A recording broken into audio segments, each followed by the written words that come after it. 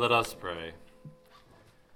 Heavenly Father, we thank you for the giving of your Son, Jesus Christ, our Lord, who came and was raised up for the sacrifice for our sin and was raised from the dead, that we may become citizens of your kingdom. We thank you for the Holy Spirit that seals us as such, and your love that has made it so. Let the words of my mouth and the meditation of our hearts be always acceptable in thy sight, O Lord, our strength and our Redeemer. Amen.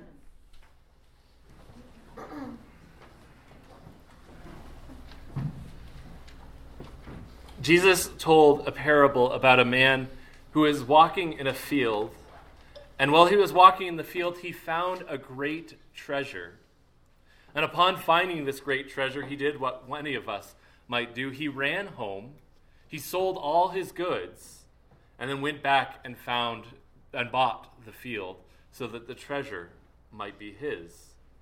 To those who are listening, he said, "This is what the kingdom of heaven is like." The kingdom of heaven is such that when you find it, it is a great treasure and worthy of giving up much for. Are there things that you or I need to give up for the kingdom of heaven? So often we find that perhaps it is some part of our identity that we cling onto. The thing that we say, this is what makes us who we are. You probably don't know much about Maine culture, despite the fact that I've lived here. I've been pretty good about not inundating you with that. But I think perhaps we're only second to Texas when it comes to state pride. I think they beat us, or at least they're much louder than us. If you're from Texas, I'm sorry. There are many more people. But it's such that if you weren't born in Maine, your citizenship in Maine is a little bit questioned by everybody who was born in Maine. And if your parents weren't born in Maine, then that's still a little questionable. Well, I own land in Maine that I inherited from my grandparents, who they inherited from their parents, which was which was given to our ancestors for fighting in the Revolutionary War. If being a person from Maine, if being a Mainer somehow won you an award, I would be a Mainer of a Mainer, to quote St. Paul very badly. I had to give up my identity as a Mainer. It was a point of such pride that I think it got in my way at times. And the Lord said, well, he didn't say, but he sent me out of Maine. And if I hadn't kind of let go of that thing that I held as pride, I wouldn't be here today, and I wouldn't have been obedient to the Lord in what he was calling me to. Perhaps there are things that you can identify that are like that. Things that we say, well, this is what makes us what we are. And it sort of takes the place of your Christian identity. Now, being from Maine or Prescott or wherever you're from is a good and beautiful thing, but you are first called to be a citizen of the kingdom of heaven. First called to take pride in the fact that God has adopted you and made you sons and daughters and made you full citizens that can come to him as your king. Now you might be wondering, well, what does this have to do with anything? But this is what Nicodemus ends up wrestling with today. I keep wanting to say tonight because he went to Jesus at night. So if I do, just nod and smile like you're doing. But Nicodemus went to Jesus at night, and he says something. He doesn't even ask him a question. He goes to him and he says, "Rabbi, we know that you are a teacher come from God, for no one can do these signs unless God is with him." And this is our first introduction to Nicodemus, and he throws this question out, or this statement out to Jesus. And then Jesus has this long response that we'll get into in a moment.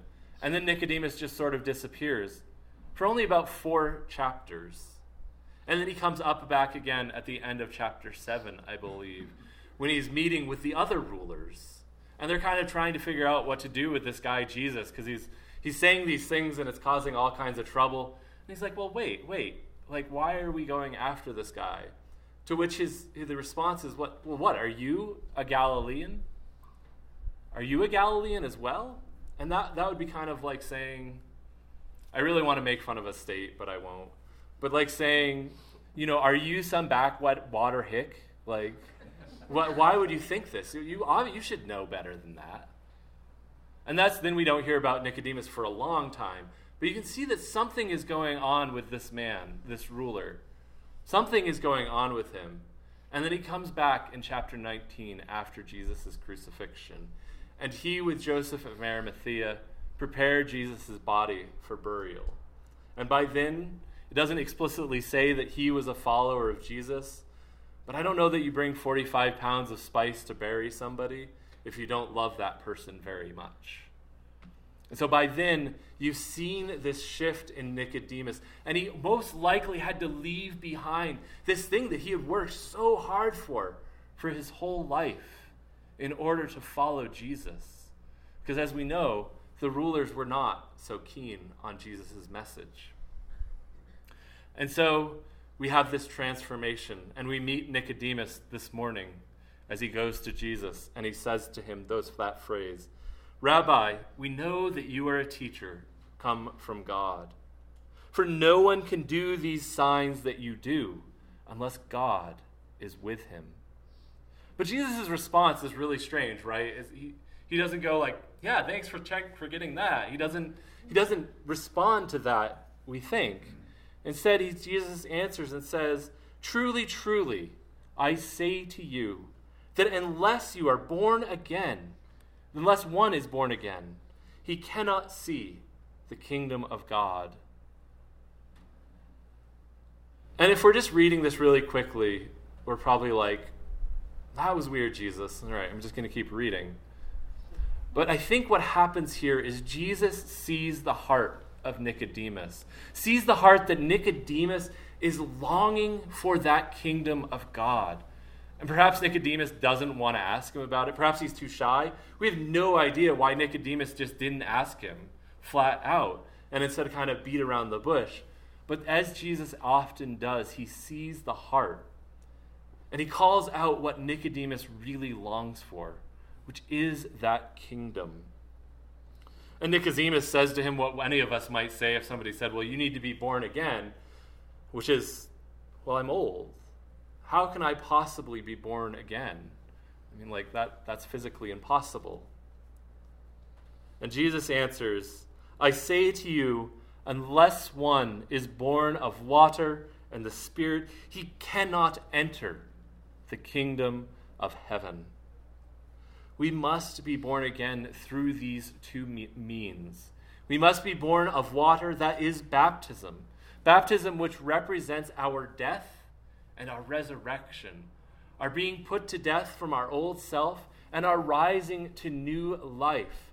Baptism which reminds us every time that we see it that Christ has come and called us to that new life. Now, as you know, perhaps we are a minority view in Arizona in that we are not Baptists. We instead baptize infants. And the objection is, well, there hasn't been a confession of faith. To which we say, well, we believe that God is working in this, regardless of what happens. But furthermore, it's not enough to confess that I want to die to myself once and then go merrily on your way. The monks of old, I think, are my favorite example of this. They would actually, as part of their rule of life, as part of their prayers, would pray basically a little funeral every night and remember that they were raised in Christ every morning. And so it would be that reminder to them again and again and again that you are called to die to yourself and be raised again. And of course, St. Paul writes about this in his epistles.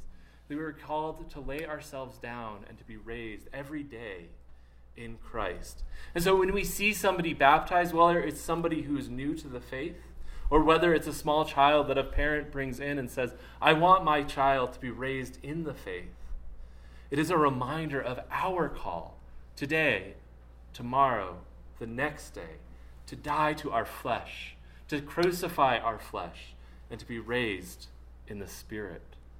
Which brings us to that second part, which we must be born of the Spirit. And the Spirit is a seal. We recognize and remind ourselves of this in the order of confirmation. It's an outward sign of what the Holy Spirit is already doing in all who believe, which is sealing men and women as citizens of the kingdom of heaven, which is saying, you belong to Jesus. You are his and no one else. And so we are born of the water, born of this death and resurrection, and born of the Spirit which enlivens us in new life. And these things make us citizens of the kingdom of heaven. And in being citizens of the kingdom of heaven, we are given new things. We are given a new identity, a new allegiance, a new song, and a new life. A new identity in that we are now first and foremost citizens of that kingdom. You know, like, I've moved around several times now, as you know. And each time I move, I get a new little license, and they do all these things. And if I tried to go and vote in Maine now, I would be arrested because that's very illegal, as it turns out. Now I can only vote in Arizona. I also pay taxes in Arizona, and I don't have to pay taxes in Maine, except for on land, of course. But you don't have to pay on your income in states that you don't live in. It's the same as when you become a new citizen in the kingdom of heaven. You have new rights and responsibilities, like your right and responsibility is to go vote. You have new privileges to vote and to live here. But you also have those responsibilities like paying taxes and caring for your neighbors. Just as you have a new allegiance, you now are part of Arizona. You live here. This is where you call home. Hopefully, if you see trash on the side of the road, you pick it up. You care for the place that you live. Likewise, you care and you're aligned to the kingdom of heaven. You are also given a new song.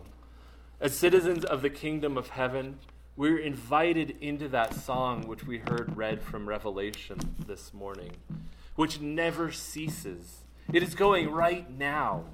Those angels that we heard of, that wild vision that St. John had, are currently singing, "Holy, holy, holy is the Lord God Almighty, who was and is to come."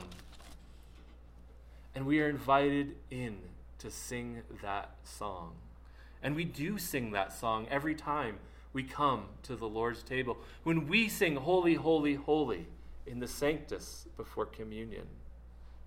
And finally, we are given that new life, life of one who is redeemed and brought into the kingdom of heaven. But then Nicodemus asks, how can this be? And Jesus responds with a fairly long response, but the crux of it is in verse 14 and 15. And he says, "And as Moses lifted up the servant in the wilderness, so must the Son of Man be lifted up, that whoever believes in him may have eternal life." As we pray through the service, you perhaps hear this funny word, propitiation. Try saying that one 10 times fast. Don't try saying it 10 times fast. It's not worth it. But it's one of those theological words that we sometimes just kind of glaze over and are like, well, Jesus is the propitiation for our sins. That's great. And we never really talk about what that is. But that's what he's saying here. He is saying, it is through my lifting up on the cross that I am the propitiation for your sins. That is to say, he takes upon himself our sins. The moment on the cross is the moment in which all of our sins were put upon that cross. Christ has taken the penalty for that. And so in Christ's death and resurrection, we are called to die to ourselves, to die to our sins, and be raised in him. Christ has made it possible that we might live, that we might enter into the kingdom of heaven, that we have a high priest at the right hand of the Father who takes our prayers and offers them before him. And so in that, we are welcomed into that kingdom and sealed by the Holy Spirit. I mentioned in the announcements that today is sometimes called or some of my friends punctually call it material heresy Trinity. And that's because we come out with all of these really bad ways of trying to explain a mystery that is well beyond us, other than the fact that the Trinity is three persons undivided in substance. And that's all I'm going to say. But we can see that our entrance into the kingdom of heaven is made possible by the Trinity. It is the love of the Father that sent the Son. It is the love of the Son that died upon the cross for us to make that entrance into the kingdom of heaven possible. And it is the sealing of the Holy Spirit, much like the little seal on your driver's license that says, "This person is mine." We are sealed by the Holy Spirit because we are citizens in the kingdom of heaven. And that is the good news of this passage. That is the good news of Jesus Christ. As I wrap up this morning, I want to talk about next week. Next week, we're going to start something that I think will be quite exciting, but is directly relevant to our passage today. Like we did a couple years ago, where we traveled through the Psalter and explored what the Psalter tells us about who God is, his nature, how we worship him, invites us into different types of worship. This year, this summer, we're going to travel through 1 Peter.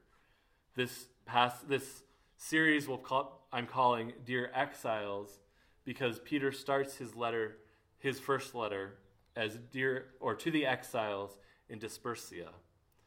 And I find this to be a particularly pertinent letter because, to a certain extent, we now live in a post-Christian world. We don't have to like that, but the reality is true that now that less than 50% of people in our country attend church, I think that we can safely say that, yes, this is now post-Christian. But Peter writes this letter to the exiles about how they should live in a place that is hostile to them. Perhaps the hostility for us will simply be that people call us funny names, or perhaps we'll face hostility such that they faced, which was far, far worse. But nonetheless, the reality is we live in that new reality, and I think 1 Peter will help us to see how to live in that way, to live in a way that glorifies Christ, that we may live as exiles and that are citizens of the kingdom of heaven. So I'm very excited about that. I think it will equip us nicely if we listen to what St. Peter had to say, and that we will live out faithfully to God's glory. In the name of the Father, and the Son, and the Holy Ghost.